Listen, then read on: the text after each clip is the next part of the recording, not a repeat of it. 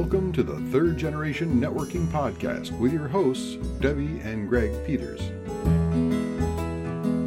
Hello, networkers, and welcome back to another episode of the Third Generation Networking Podcast. I'm Greg Peters, the reluctant networker and superhero in residence, and with me is my yawning co-host, Debbie Peters, the networking guru, and also my mom. Don't be telling stories out of school. Hi, Mom. Hi. I may have stayed up late last night. What can I say? So how are things going for you now that we're a little more into the new year? Things are going well, and as you know, I'm on take a step back mode.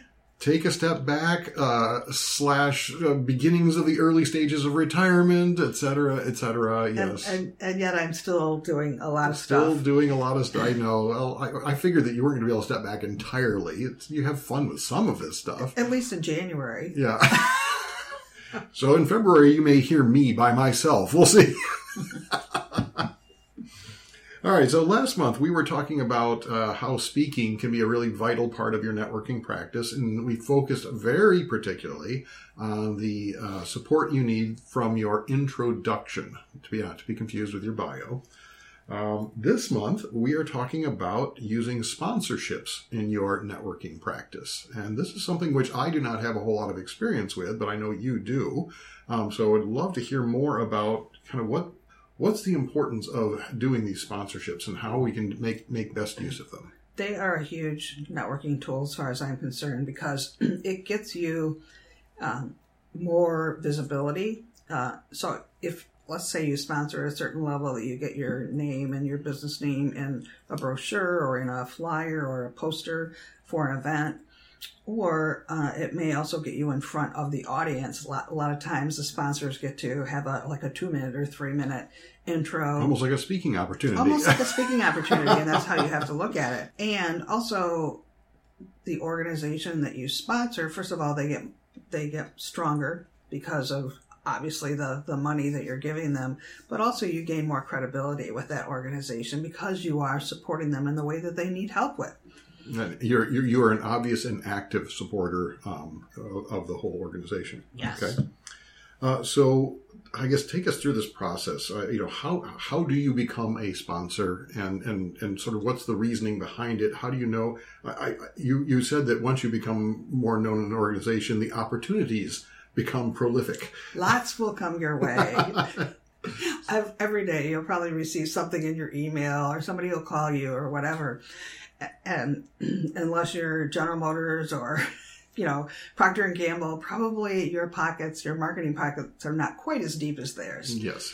And so you have to take a look at first, before you even think about sponsorships, what's my budget that I have that I can set aside for the year? Yeah. And then take a look at how do I want to divide that money out, in the first quarter, second quarter, do I want to lump it all into a certain quarter because I have a certain event coming up? Mm-hmm.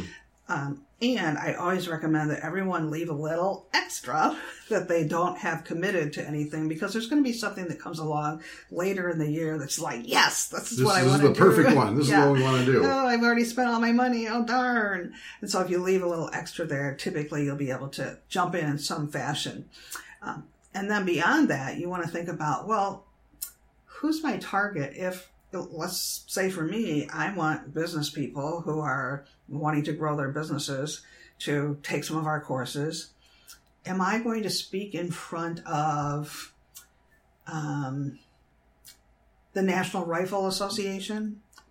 Probably not. Probably not. Now, there may be some business people there, but it wouldn't be as likely. I wouldn't have an affinity, and I'm not a huge believer in, even though my husband has 1,000 guns out in the barn and don't tell anyone, but it would not be my area of something that I'm really, and that's one thing that I think that we also have to know when we're sponsoring is you have to believe in the group that you're sponsoring in. Sure. Yeah. So the National Rifle Association wouldn't be my cup of tea, but that's all right. So we take a look at where's our target market.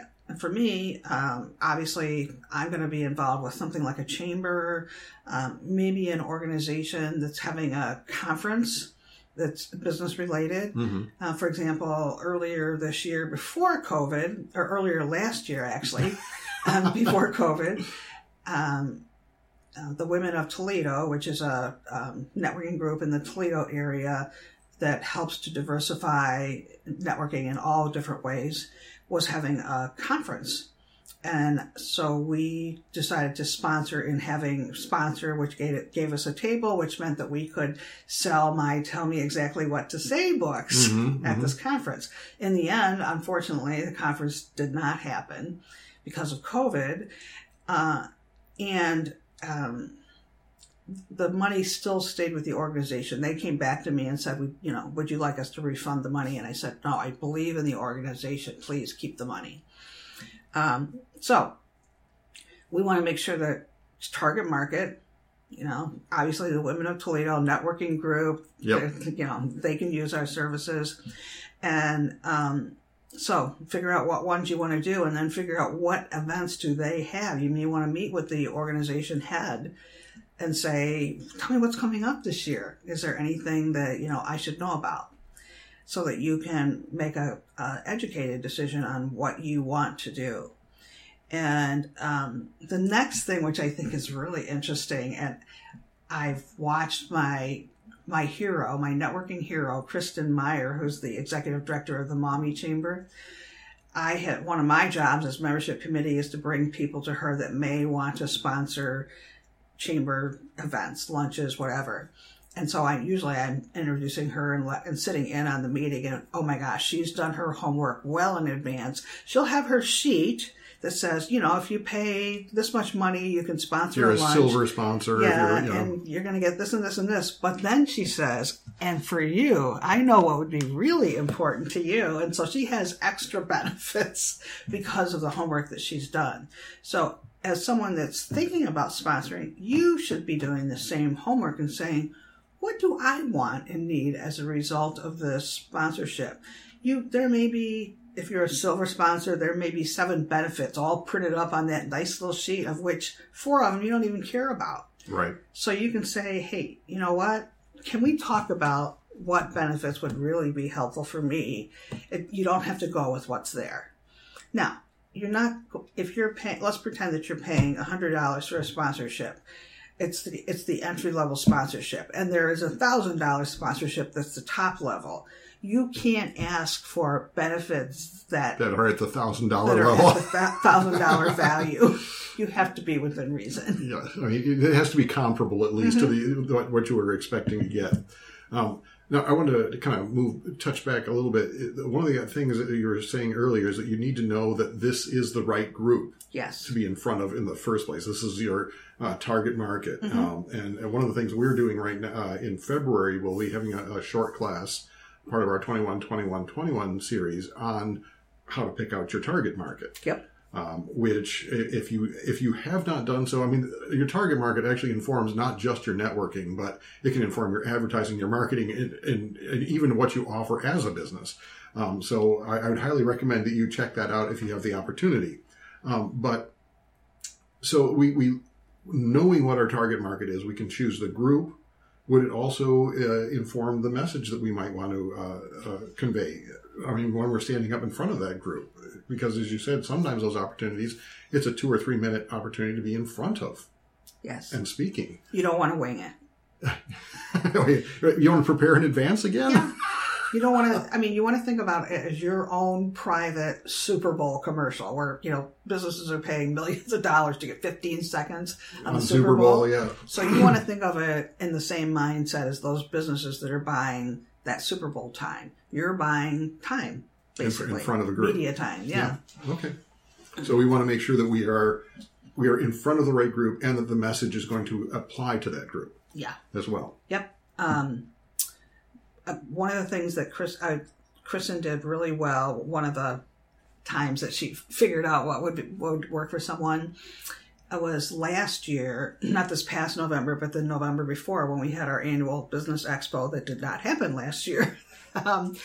She had got a sponsorship with a copier and business machine company that is a member of the chamber.